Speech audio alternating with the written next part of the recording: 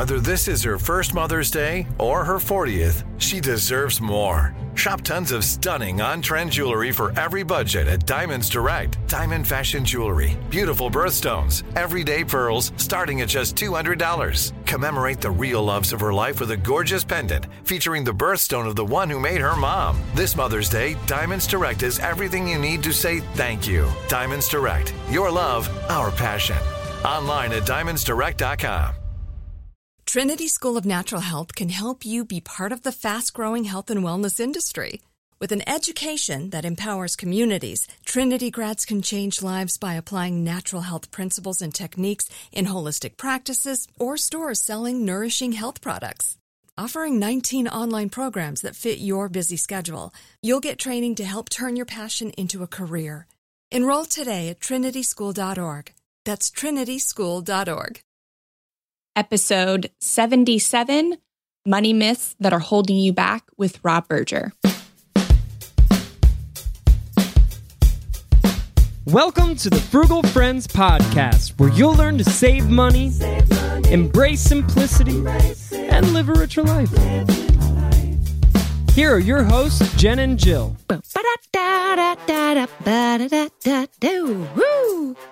Welcome back to another regular episode of the Frugal Friends Podcast. It's never I'm regular. Jen. I'm Jill.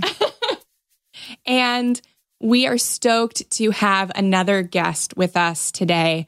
We've got Rob Berger, who is the deputy editor of personal finance at Forbes, the Forbes, You know the one. Yes, the creator of doughroller.net and author of the book we're talking about today, Retire Before Mom and Dad. There is almost nothing this dude hasn't done, and he's still so nice and humble. He's so great. Yeah, I think this is a longer episode because it was such a good interview, such rich dialogue, at least in my estimation, that I really think you're going to want to listen all the way through. Yeah. Definitely listen all the way through. No rambling. We don't scream. Just really, really great stuff. We talk about screaming, but we don't scream. Don't scream. We yell a little bit, so don't fall asleep. Yeah. So this was a fantastic interview. Definitely listen all the way to the end. And you're going to love Rob just as much as we did. So let's get into Guaranteed. Thank you so much, Rob, for coming on the Frugal Friends Podcast. It's so good to have you here. Well, thanks for having me. I'm really excited about being on your show. Yeah, we are excited to dive in and hear your take on all things money, all of it. Yes. So we're curious, Rob, can you tell our listeners and us a little bit more about yourself and how you came to write your book? Sure. It was kind of a 20 years in the making, but I won't go through the whole thing. So I kind of had an epiphany about money. Yeah, let's go for it. Yeah. We got time? Okay. So I was born a little over 50 years ago. Yeah. So when I started out of college and working, I was very sort of typical in the sense that, you make some money, you spend a lot of it, and you try to save a little bit. And I didn't really give it much thought. And had an epiphany along the way. This would have been around early 2000s that said, all this stuff that I'm buying, it's not really making me happy. And I need to change that. And so I made some big changes in my life, happy to go into the details. But that then led me to wanting to get out of debt. And I've even got a piece of paper here with me that I wrote out in 2005 that said I'd be totally debt-free in 7 years. Didn't quite make that deadline, but eventually did. Anyway, that led me to start blogging at Dough Roller in 2007. And then that turned into a podcast in 2013. I've since sold all of that, but out of that grew the book. And I wrote the book for two reasons. Because of the blogging and the podcasting, people love to tell me about their money, friends, family. I mean, I know how much money they have in the bank, how much they make. It kind of gets weird after a while. People just feel like they can tell you things. Well, and I have to remember what I'm not allowed to repeat to whom. It's like I've got all this information in my head that can't go anywhere. Oh my goodness. But in talking to them, I realized that people had some basic questions they were struggling with, right? How do you get out of debt? How do you start investing? What's a mutual fund? How do you build wealth? So that was the first thing. I wanted to write a book that kind of gave people a plan of action. Here's how you should think about building wealth, and here's how to do it. That was the first reason I wrote the book. The second one was, and I think this started around the Great Recession, 08, 09. There's this feeling that the American dream is, if it's not dead, it's really wounded and not available to a lot of people. Sure, if you're born in the 1% or whatever, you've got a trust fund, you win the lottery, you found Facebook, you're fine. But for everyone else, it's going to be a struggle, and you're likely not going to participate in the American dream. And while I acknowledge we have challenges, I really don't believe that. I think there's a lot more hope for us. And I think we have a lot more power over our financial future. And so I wanted to write a book that kind of gave people some hope and a plan of action. So that's why I wrote the book. That's awesome. Yeah, you mentioned some big changes that you made that you are fine going into. Care to share any of the heavy hitters? So I went to undergrad, where my wife and I met, and then I went to law school. And I graduated in 92 with a truckload of debt. So, as bad as student loans are now, they were a thing in the 1990s. We'll take your word for it. Yeah. I mean, in today's dollars, and my wife had some too from graduate school, we probably had in today's dollars $150,000, I'd say, in debt. Yeah. And I went to work at a law firm. And in the world of law firms, you sort of work for 8 years as an associate. And if you work hard and do all the right things, you make partner. And that's sort of the holy grail. That's the thing everyone wants to achieve. And I wanted that. And sure enough, after 8 years, I made partner. And I was not happy. It's like I had this goal for so long and I achieved it. And it was like, yeah, I don't think I want to do this anymore. This is not what I thought it would be. And at first, I didn't leave the firm. I just started buying things with this newfound money, stuff that I thought, okay, law firm life isn't really what I wanted, but maybe a fancy watch will do it. That took about 2 years for me to realize, yeah, that ain't going to cut it either. So I left the law firm, took a massive pay cut, sold almost all of the stuff that I had bought, and kind of did a reset. And that kind of led me to the point where, yeah, it's not the stuff that's going to make me happy. Some stuff in life is good, but going after it like that, the law firm, the partnership didn't make me happy. All the stuff it could buy me didn't make me happy.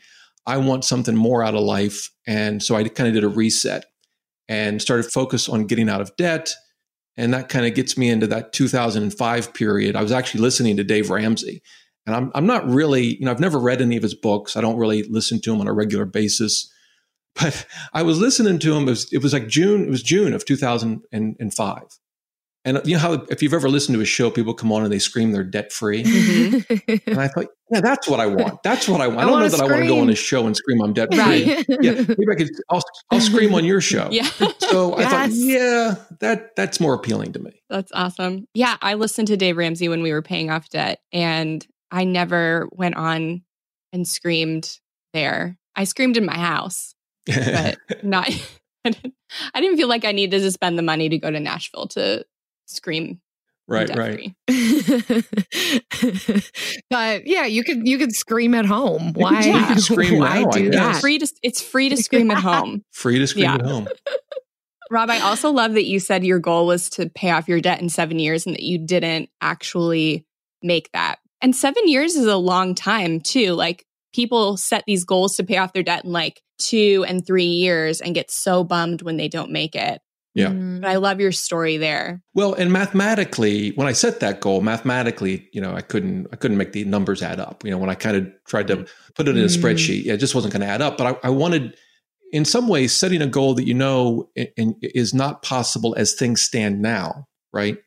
If it forces you or compels you to start thinking outside the box. At least it did for me. Sure. Mm-hmm. And the path I ended up taking, I could have never predicted. And again, I didn't actually become debt-free in 7 years. It took me another, I think, 4 years. So it was like 11 years it took me. Wow. But that's okay. Right? It was like failure had never felt so good, right? I'll fail that way every day. Yeah, right? Sure. Yeah. So I'm going off script here. Not that there's much of a script. So Ooh, yeah. to your comfort and knowledge level, don't be nervous. It's not going to get weird. But it's interesting what you're describing. So my background is in social work, and we talk a lot about the psychology of humanity and people who tend to thrive despite difficult circumstances versus those who don't or just survive. And this concept of external locus of control versus internal locus of control. And those who think that they don't have power over things and things just happen to them and they have no ability to course correct tend to do worse in life. That's, just like a quick summary, but it's interesting. It sounds like from what you're describing, even going back to the very beginning when we first started talking, of saying that you think a lot more people have power over their money than they think, which to me, like, that got me thinking about, well, yeah, that's connected to where we think the control comes from. So with that thought in mind, Rob, what do you think it would take for somebody, even not making a ton of money, to be able to move towards that mentality of, I am able to do more with my money than I think? That is a great question. And I won't pretend that I have the perfect answer to it, but I do think there are some elements that go into it. One is knowledge, right? So as an example, when I talk to folks, I talk to a lot of people that have just graduated from high school or college, and I'll ask them, so what do you think it would take to be a millionaire, right? And, they're making 30 grand a year, 40 grand, they're not making six figures. And sure, they kind of give me that look like, I don't even know what world you're in right now because this is not possible. Mm-hmm. And I'll give them like a hypothetical. I'll say, well, let's imagine you make 50 grand. Mm-hmm. And let's imagine you never, ever get a raise. You're going to make 50 grand until you retire in your late 60s. Mm-hmm. And on top of that, you can only save 5%. You're not allowed to save anymore. That comes out to about $208 a month. Mm-hmm. If you do that, how much will you have when you retire if you earn an average return? And the answers I get usually range between $100,000 and $500,000, right? Mm-hmm. So when I tell them, no, it's actually 1.7 million, it's like this light goes off in their mind, right? Mm-hmm. Because we don't compounding, we all know what it is. But when you actually put the numbers in and let them run for 10, 20, 30 years, they end up compounding in a way that I don't think our minds, at least mine certainly doesn't, that we don't naturally grasp, right? And so I think, again, this isn't a complete answer to your question, but I think once we realize the power of every dollar that comes into our hand, we have to spend some of it for sure, right? Sure. But when we understand that power, even relatively small amounts invested over time, at least for some folks, it empowers them. So, I didn't realize that. So that's maybe part of the answer. I don't think it's a complete answer because I talk to other folks and I won't mention my son or daughter. I won't say it's them. Don't say their names. I won't say, but they've heard me, they're so sick of this stuff, right? So they have the knowledge. I'm not sure it always translates though into, as you described it, having this sort of worldview that you have more control over your life than you may think you do. So there's another piece to it that's maybe just pure psychological that I don't know that I've fully figured out. Sure. I think some people, I don't know if it's their upbringing, nature, all those things, they're just the kind of people that, they're not going to give up and they're just going to keep moving towards their goal. And when they have a setback, they're going to pick themselves up, brush themselves off and keep moving towards that goal. Mm-hmm. And other people just don't. Mm-hmm. I don't know. Do you guys have any answer to that question? I love what you're saying about the knowledge piece, though. I think that even having an understanding that there are two ways of approaching the world and understanding how and why things happen, at least in this sense, right? If we're talking internal versus external, that can help. So I love that you mentioned knowledge and just beginning to attribute the fact that your dollar does have power. I think we too quickly give up and say, I'm only making $30,000 a year, so this is my lot in life, and I'm only ever going to be working this job or whatever the case is. But to start to kind of pull back from that that and gain perspective, which I think comes from community. So reading your book, listening to this podcast, that's it. Stop there. No, but continuing to engage with these types of things and people in the community and gaining more perspective, I think can help than just kind of nose in the sand thinking nothing's ever going to change. Yeah. And I suppose part of it too might be who you surround yourself with, right? If you want to become someone who, just keeps moving towards the goal, even in difficult circumstances, surround yourself with people who are like that. Yeah. I think that could help. Good word. Thanks for going off script with me. Yes. I also liked what you said earlier about having to think outside the box in order to reach your goals. And I think in addition to knowledge, I think the resourcefulness that comes with having to think differently about your situation or get creative, think outside the box. I think that's another thing that can really help people take control. Well, and that's actually a big part of what I write about in the book. And I call it asking what if questions, right? Mm-hmm. So they can be small, like, the whole latte factor thing. Some people love it, some people hate it. But, what if you give up a latte, right? Okay, that's pretty small. What if you give up cable TV? All right, now we're getting serious, right? You're messing with cable, or God forbid, the Netflix subscription. And by the way, I have a Netflix subscription, so I'm not suggesting everyone go out and cancel. But you can start to ask more serious what if questions, like what if I don't have a car? And I think if folks are like me, I immediately have an objection to that. It's like, well, how am I going to get to work? How am I going to get the kids to their soccer games? How can I go without a car? But if you start to ask those questions that force you to think outside the box, you may at the end say, you know what? After thinking about it, I'm still going to drink my latte. I'm still going to have cable. I'm still going to have a car. Then again, maybe you won't, right? I mean, maybe some things will change. And when my wife and I moved to Washington, D.C., we got an apartment and I could walk to the metro and I could be to work in 25 minutes downtown D.C.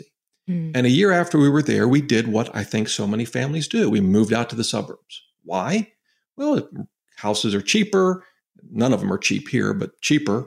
And that's what people do. And we got 2 cars. Why? Because that's what people do. And I commuted an hour and a half each way to work. Why? Because that's what we do here. I wasn't thinking at all outside the box. I wasn't asking what if questions. And I look back on that time and I think, man, I was an idiot. Now, if I'd asked those questions, maybe we would have done the same thing, but I kind of doubt it. And by the way, I don't have a car today, although my wife does. So she lets me drive hers. So kind. Yeah. Nice woman. Yeah. Yeah. And if you ask yourself so many what if questions, you may not change, you probably won't change everything, but you're bound to change at least one thing. And that's the goal, is just to make incremental changes. Yeah. And you can run experiments, right? Park your car for 3 weeks or go without a latte for 3. I mean, I use the latte example in part because there was a time when I had a mocha almost 7 days a week for years. Good for you. And I stopped more for health reasons. I know mocha's great, right? But I stopped more for health reasons than financial reasons. But I was miserable for a couple of weeks. All I could think about was the stupid mocha. And then after a while, you stop thinking about it. You don't even miss it. And if I had one today, I'd get sick to my stomach. The mocha factor. Well, it's like we think we know what makes us happy. Yeah. We have routines in life, habits, and I can't give up that. I can't give up this. Like, I want to live life, right? I want to live life to the fullest. And this is what it looks like for me. At least in my case, I've come to believe that half the time I don't have a clue what makes me happy. I'm just that's so honest. I love it. It's so true. I mean, seriously. We think we know, and then we do that thing, and we're still miserable. Right. Or we give up something, and it's actually not so bad not having it. Right. Yeah. And these things you think you just cannot give up, but then you give them up, and you're like, oh, I really thought I was going to be more bent out of shape about that than I was. But you don't know until you try. And you might even find that you're happier without it. Yeah. At least in my case, I'm not pounding down a mocha every day. Yeah. It leads to brainstorming. It leads to creativity. And I think it leads to even the steps. When you ask those even bigger what if questions, it might not be that you could actually do that thing, but it starts to make you think, well, so what would the steps be to get there? And could I incrementally make some changes that are somewhat in that direction? It's a fantastic, across the board, not just with finances. It's a fantastic, even therapeutic tool. Yes. My favorite part about spring cleaning is that post-clean clarity when I'm like, wow, I can finally think clearly. How was I functioning in that mess before? It's kind of like when you find out you've been paying a fortune for wireless when Mint Mobile has phone plans for $15 a month when you purchase a 3-month plan. If this sounds like the type of spring cleaning your finances need right now, then it's time to switch to Mint Mobile and get unlimited talk, text, and data for $15 a month. All plans come with high-speed data and unlimited talk and text delivered on the nation's largest 5G network. Plus, you can use your own phone with any Mint Mobile plan and bring your phone number along with all your existing contacts. To get this new customer offer and your new 3-month unlimited wireless plan for just $15 a month, go to mintmobile.com/frugal. That's mintmobile.com/frugal. Cut your wireless bill to $15 a month at mintmobile.com/frugal. $45 upfront payment required, equivalent to $15 a month. New customers on first 3-month plan only. Speed slower above 40 gigabytes on unlimited plan. Additional taxes, fees, and restrictions apply. See Mint Mobile for details. Trinity School of Natural Health can help you be part of the fast-growing health and wellness industry. With an education that empowers communities, Trinity grads can change lives by applying natural health principles and techniques in holistic practices or stores selling nourishing health products. Offering 19 online programs that fit your busy schedule, you'll get training to help turn your passion into a career. Enroll today at trinityschool.org. That's trinityschool.org. So we invited you onto the show, Rob, actually, to talk about these 5 money myths that you've noticed that tend to keep people back from finding this financial freedom, this control over their finances. And after reading a lot of your book, I just felt like these 5 myths really do encompass a lot of the negative money mindset that a lot of the middle class holds on to. I know that I, for so long, held on to these and just made me feel like I couldn't get ahead. I'd never become a millionaire or even financially secure. So I would love to just go through these for our listeners. The first one is that financial freedom requires a big salary. Tell us about that. Yeah, so this is the one that I hear a lot where people just say, I don't have the money to save. And of course, in some cases, people might not have the money to save, right? Depending on their circumstances. So, I recognize everyone's situation is different. But when I started to talk to people about this, and I kind of dive a little deeper, if they're letting me and they're asking for my input, I come to learn that they actually have a lot more ability to build wealth on their income than they realize. And, I kind of ran through a quick example earlier, but in the book, the example I use is someone, again, making $50,000 a year, never getting a raise, and saving 10%. So, and I get not everyone's there yet, but certainly I don't think we'd say that 10% is a crazy goal, right? Mm-hmm. Mm-hmm. And so you're saving $5,000 a year in this example. And if you did that during your traditional working years, say from out of college to when you can get full Social Security in your mid to late 60s, you've worked for 45 years. How much have you saved? Well, you saved $225,000, right? And we haven't even thought about inflation yet, right? Mm. So that's what you've actually saved from working. If you stuck it under your mattress, you'd have a very lumpy bed and $225,000 stuck under there, right? If instead you invested it, and here I'm thinking mainly passive index funds, and happy to get into all the detail you want there, and you earned an average return on that money during that period, you'd have just under $3.5 million. Mm. Now, I'm guessing most people in following this hypothetical through would have not guessed that kind of money. Remember, it was 1.7 earlier, but we were only saving 5%. Right. And the thing I'd like to point out to people is, look, the vast majority of your wealth doesn't come from the actual dollars you save. You need to do that to get the ball rolling. But 80, 90% of your wealth 20, 30, 40 years from now is going to come from your investment returns and the compounding of your investment returns. And that is a really important concept to understand. And when you understand that kind of power, then you can see that even on a quote unquote smaller salary, or say something that's not six figures, right? Or whatever, you can still build a lot of wealth. Now, of course, there's the whole issue of, well, how do you save 5% or how do you save 10% or goodness, how do you save 20%? And I cover that as well. But the important thing to understand is every dollar that comes into your hand, it has the potential to be a tremendous builder of wealth for you. Kind of related to that is small changes. I kind of ran through those assumptions quickly. You save $5,000 a year for, in this case, 45 years, you earn an average rate of return. I kind of gloss by those, but those are actually really important inputs. If you change it from $5,000 a year to $4,500, it's $500 a year, not a huge amount of money. It makes a tremendous difference to the outcome. Yeah. Small changes in the return or the amount you save over time turn into either piles of wealth or missed opportunities and lost wealth. For some, that's a little disconcerting, but I find it empowering. Yeah, over time is the key, but also staying content in the interim. That's great to say 45 years from now, you've got $3 million. But staying content with, living off of the $45,000 a year in the hypothetical situation and continuing to keep that consistency. I think that's a big key also, which I think is connected to another one of your lies. So, and in the 45 years, probably many people listening to the show weren't born 45 years ago. Right. Carter. Yeah. Carter was president, I think. So, I don't want to gloss over that that's a long time, but maybe that actually gets to lie number 2. Yeah. Which financial freedom takes 40 years or longer to achieve. Yeah. Tell us about that myth. Yeah. So, in the hypothetical, we're looking at a long time frame, but there are two things about it. One is you can shorten that significantly by increasing your savings. And of course the whole FIRE movement, right? Financial independence, retire early.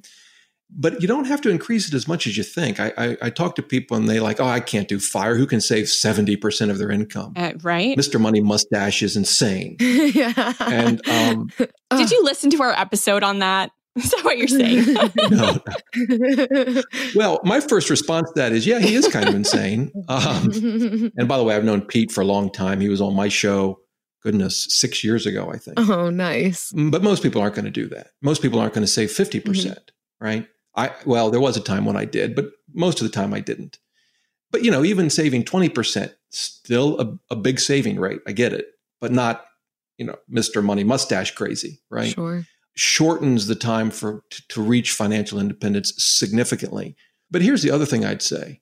I think people start to experience the benefits of financial freedom even when they get to what I call level 1, which is just 1 month's worth of expenses in the bank.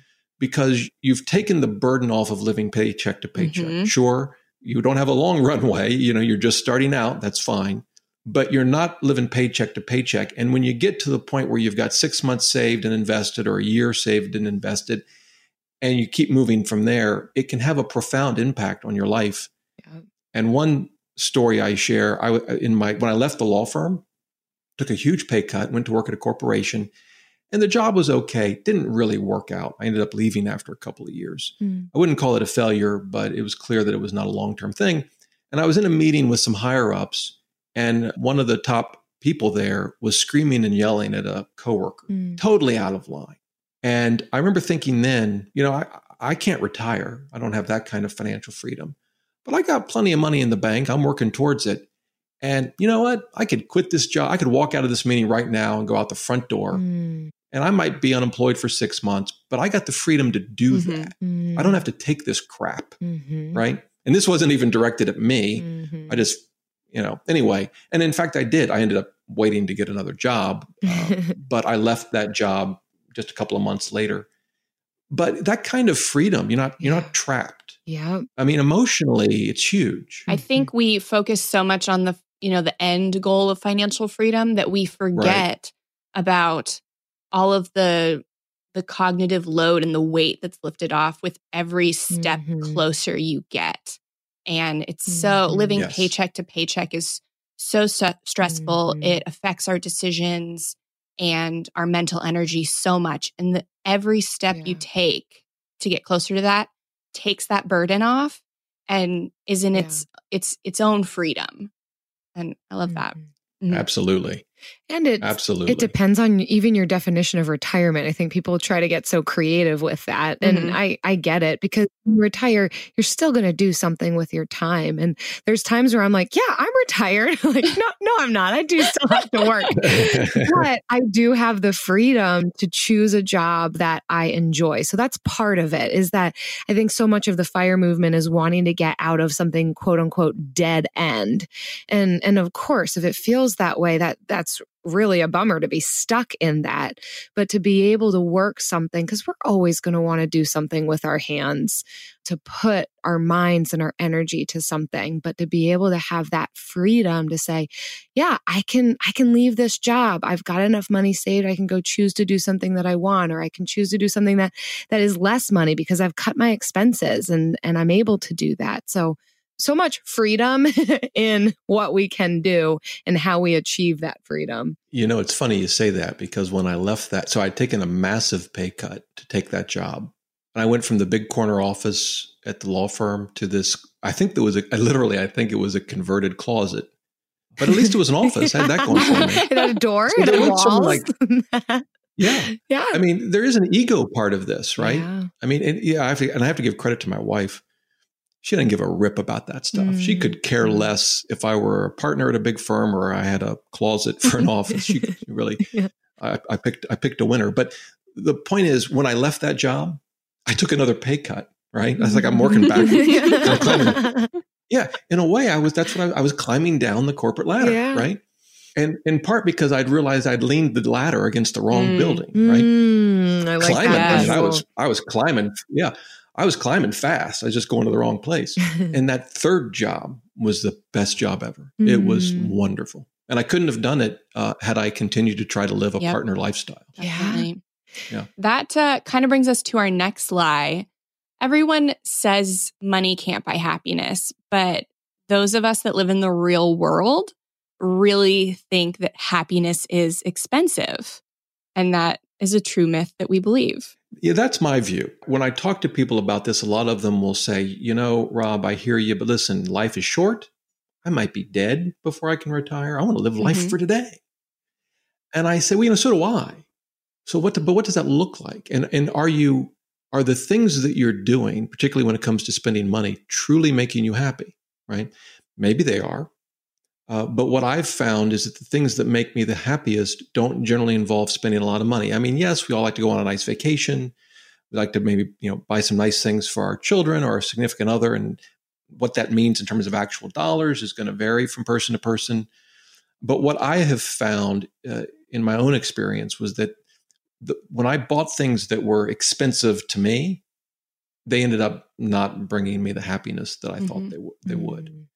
And, we've lived a very comfortable lifestyle, but I mean, most of the day-to-day stuff that we do either costs nothing or very little. Yeah. I'm not not to keep bringing Miss Pete into this, but, he lives on like 24 grand a year or something.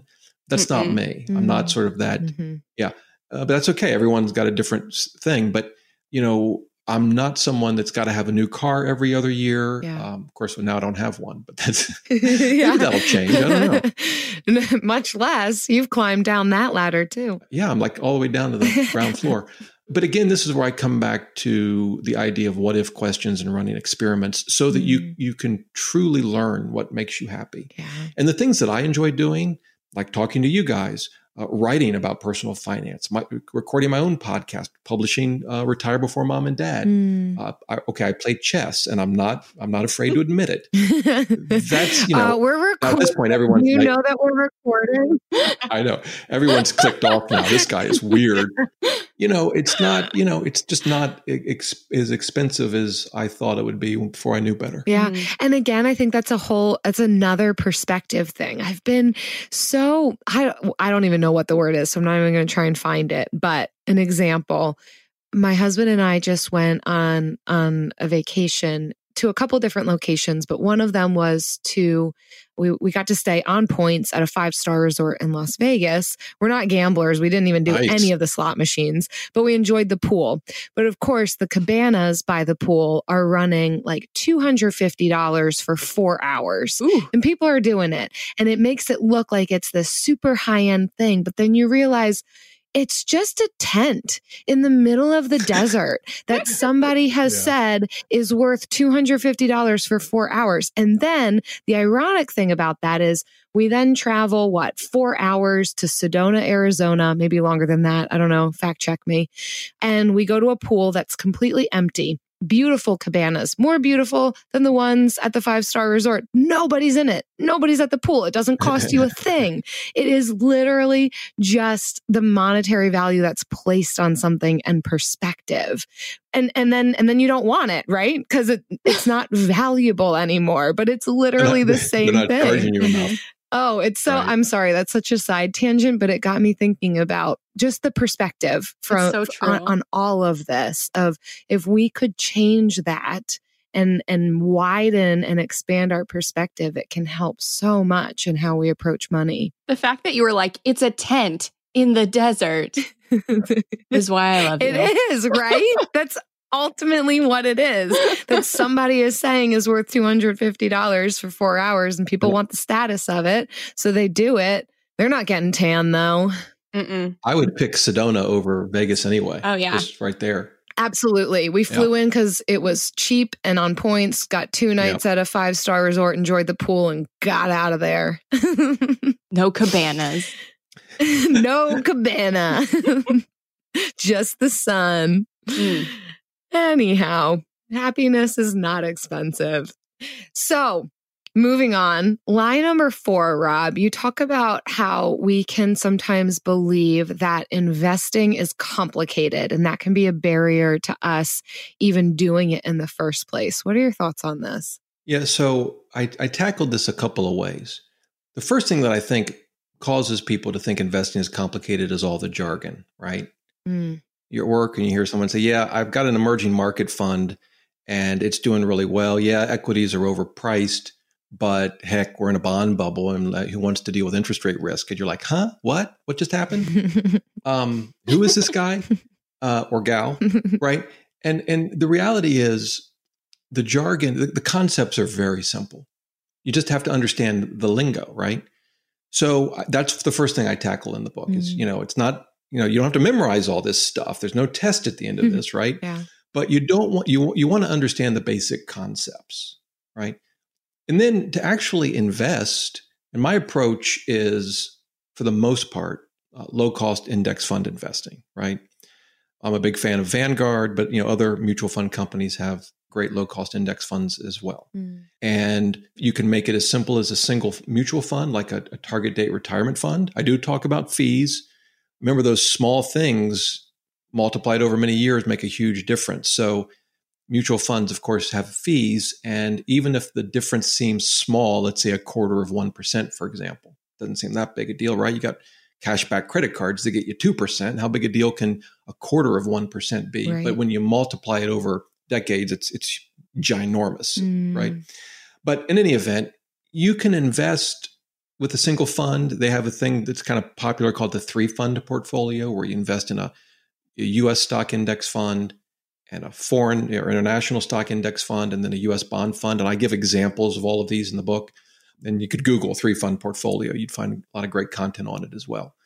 But very easy to create that kind of portfolio inside your 401k or your IRA. So I that's just not complicated. There are some questions you need to answer, right? Do you start with your 401k at work? If you have one, do you start with an IRA? Should you go with a Roth or traditional? And these are important questions. And I kind of walk through my views on them in the book. Happy to go into any detail now that you want. But at the end of the day, they're not complicated.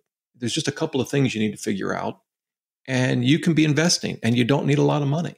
You can put $25 a month in your 401k or start an IRA at a Vanguard or maybe a Betterment or Wealthfront if you want a robo-advisor, for just a few bucks a month. Yeah.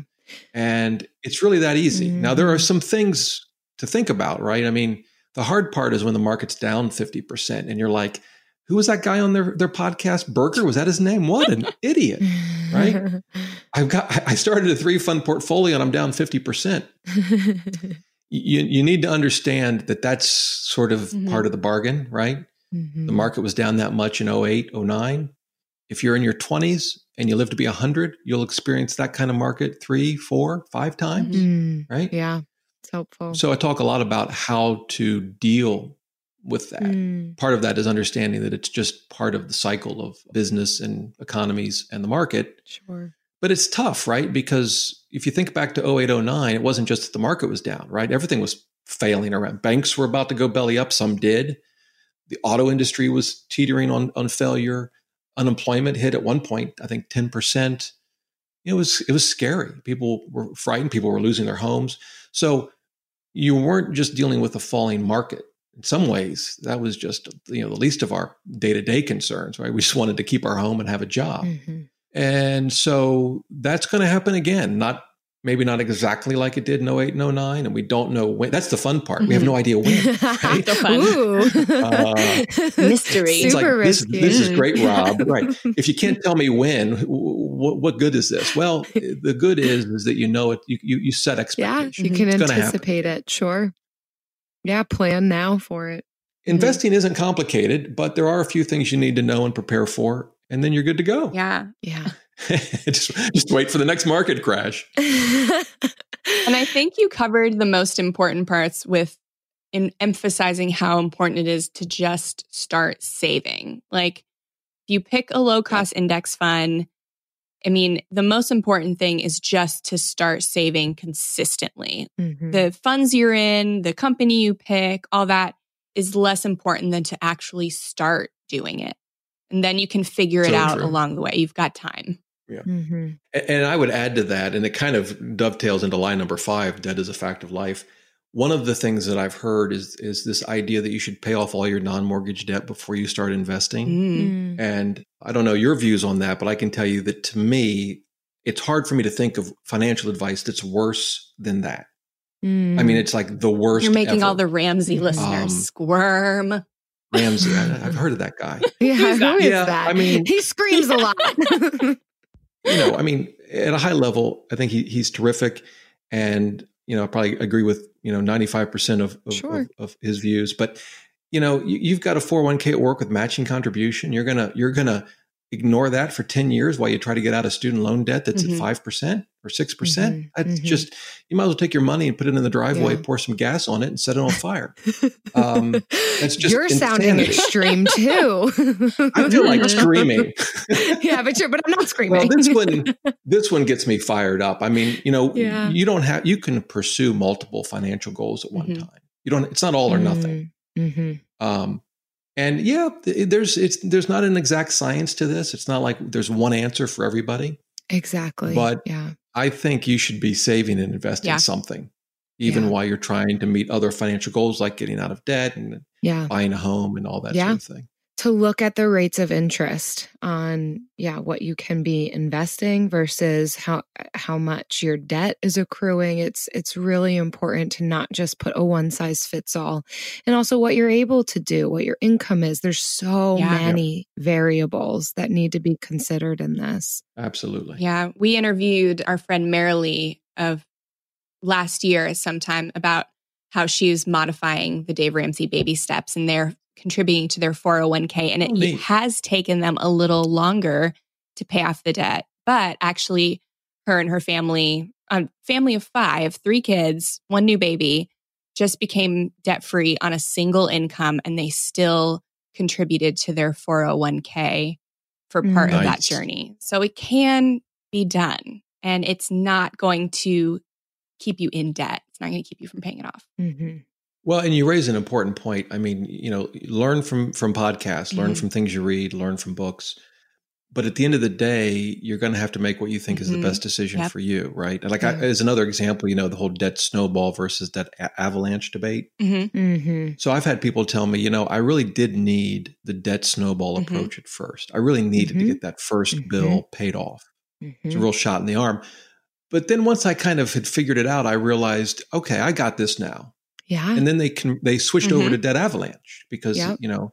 it's usually faster and cheaper. And I thought that was terrific. I mean, that's a great way to figure out what works best for you. Agreed. Dave Ramsey was great for my husband and I when we first got married. And once I got the hang of it, I started to realize the freedom that I had and the decisions that I could make that would work for us. So I don't want to knock what he's doing because clearly it's working for so many. But I think that there can come a point where you realize, oh, that was great. That was a tool in my tool belt. And I now am going to use the power drill instead of the screwdriver. I love that. That's terrific. And if you need to go back to the manual at some point, like you can flip flop. Like both the debt snowball and the debt avalanche end with you being out of debt.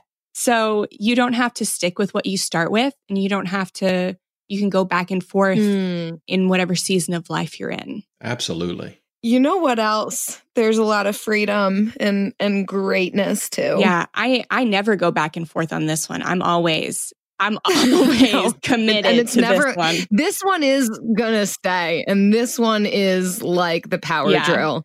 It's the Bill of the Week.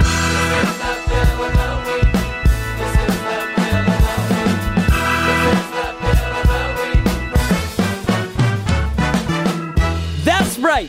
It's time for the best minute of your entire week. Maybe a baby was born and his name is William. Maybe you paid off your mortgage. Maybe your car died and you're happy to not have to pay that bill anymore. Duck Bills, Buffalo Bills, Bill Clinton. This is the Bill of the Week. Rob, every week we invite our listeners or our guests to share their favorite bill for this week. And you teased us a little with your bill before we started recording. And so I'm so interested to hear what you have for us. Yeah, so I have a bill that I've been paying for 10 years now, and I have no plans to stop paying it. And it was life-changing. Wow. So the story is, in college, I hurt my back playing sports, intramurals.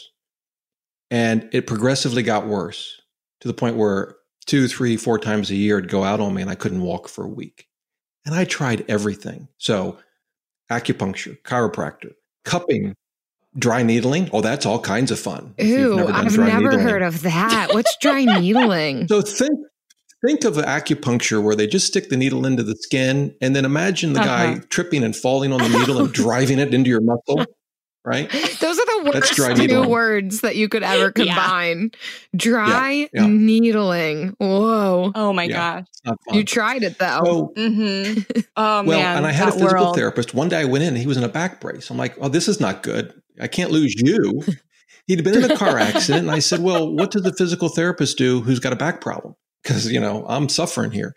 And he sent me to a private gym here in Northern Virginia, Underground Athlete. And I say private, it's not the kind of gym where you just show up whenever you want and use the equipment. They map out a workout plan every month. You make appointments and you go in, and it's a small group setting with trainers, right? Mm-hmm.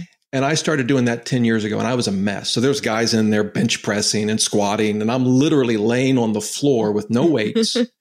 And he was having me go from my back to my stomach without using my arms or legs. That was me. Whoa. I'm not kidding. Uh-huh. Yeah, it was a lot of fun. I like that workout. While I'm trying, the other guys are like tripping over me, like, what's this clown doing? I'm trying to imagine how you would go from your back to your stomach without your arms or your legs. I'm going to have to try that later. You engage your core. My son can show you. Yeah, my 4-month-old. You engage your core. That's what you do. So, 10 years and I haven't had my back go out on me. Now, it was slow. It took me forever to get to where I am. I mean, I weighed probably 2.25 then. I weigh 180 now, so that's part of it. But it's not cheap. And I gladly pay his fee every single month. Yeah. I love paying my CrossFit membership. So I love hearing other people that will pay money to invest in their health like that. And that's the point. I love that one. So you do CrossFit? I do. I'm not good at it. I'm not what you think that saying that should make me. I'm very bad at it. But so the thing with CrossFit is they do those Olympic style lifts, right? If you know what I mean. And for me, those would be probably dangerous because of lack of mobility. Yeah. I would probably end up hurting myself. Sometimes they're dangerous for me too, but I don't lift very heavy weight. So they're not that bad. But I love that. I love that bill. Thanks for sharing that bill. Yeah, there's my bill. There you go. Yes. Okay. If you're out there and you want to submit your bill of the week, if it's a gym membership of some sort or any membership, please visit frugalfriendspodcast.com/bill and let us know on our Google voicemail or SpeakPipe. We'd love to hear it and be proud of you. Trinity School of Natural Health can help you be part of the fast-growing health and wellness industry. With an education that empowers communities, Trinity grads can change lives by applying natural health principles and techniques in holistic practices or stores selling nourishing health products.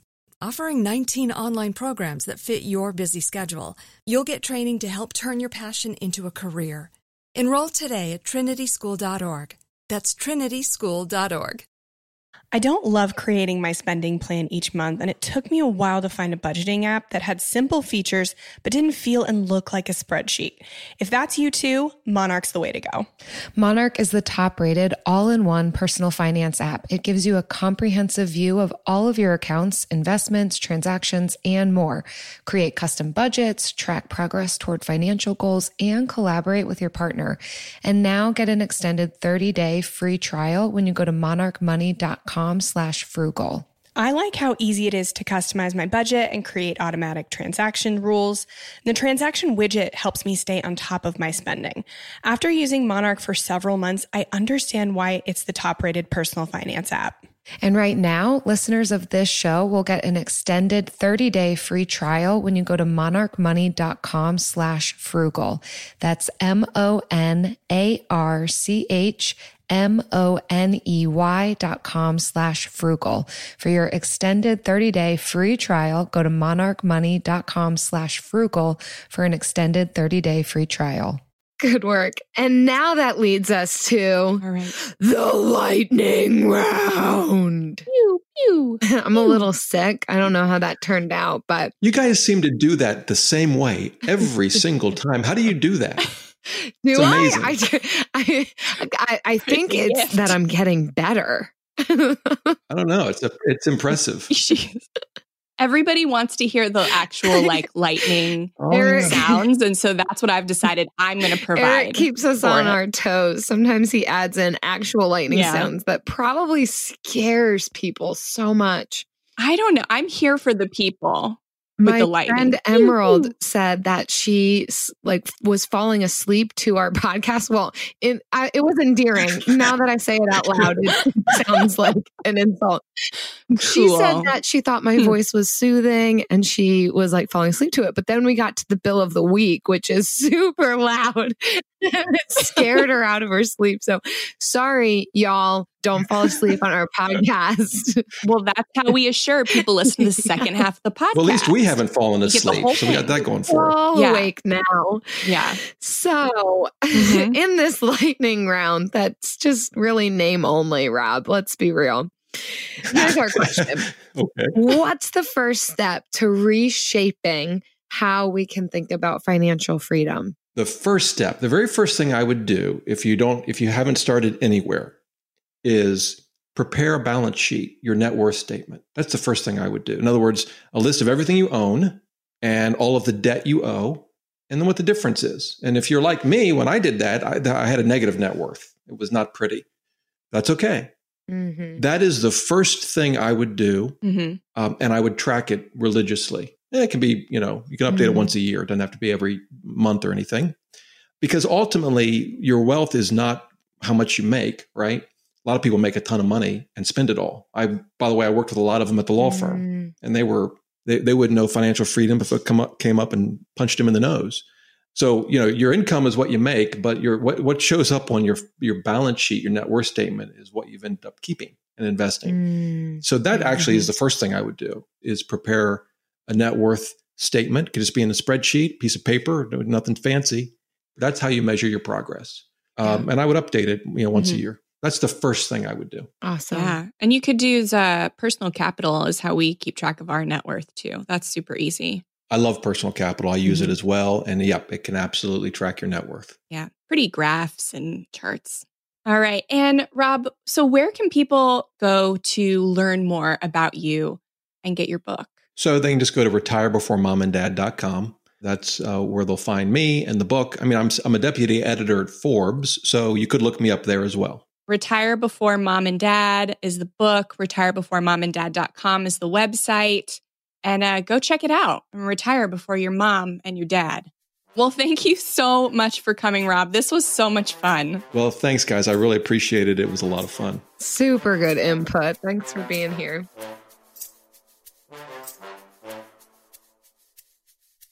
Wow.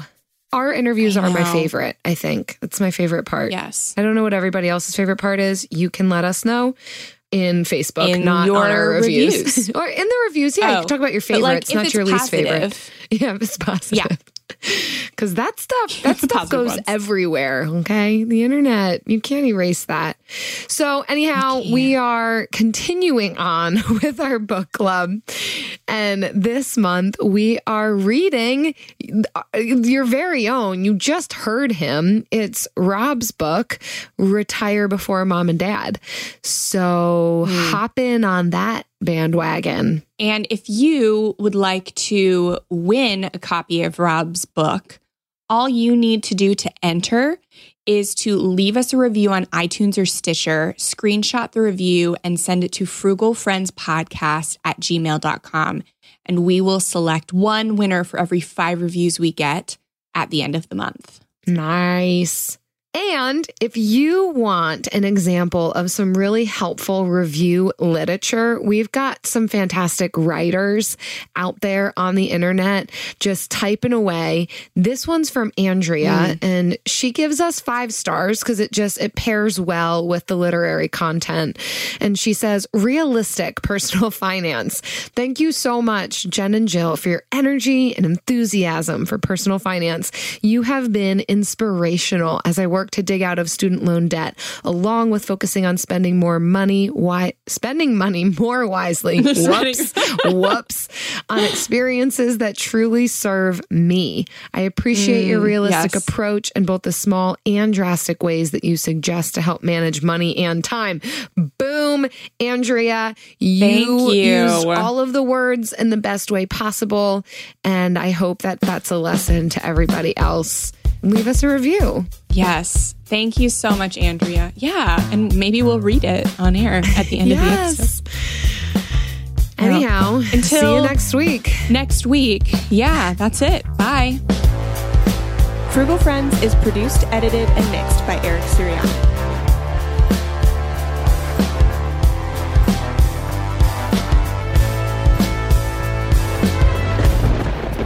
Okay, bye. See ya. Don't let the door hit you, apparently. Oh, man, Jen, I was dying. We didn't do Google Hangouts this time to see each other's faces. But when you were talking about how when you say CrossFit, but then you felt the need to describe that you don't look like the person that would say, or I don't even know how you said it. I could not contain myself. Like, but before you get a mental picture, and you're like, she doesn't do that. She doesn't even do yoga. I would never doubt that you do CrossFit, but I was dying at all the caveats you felt you needed to state. Oh my goodness.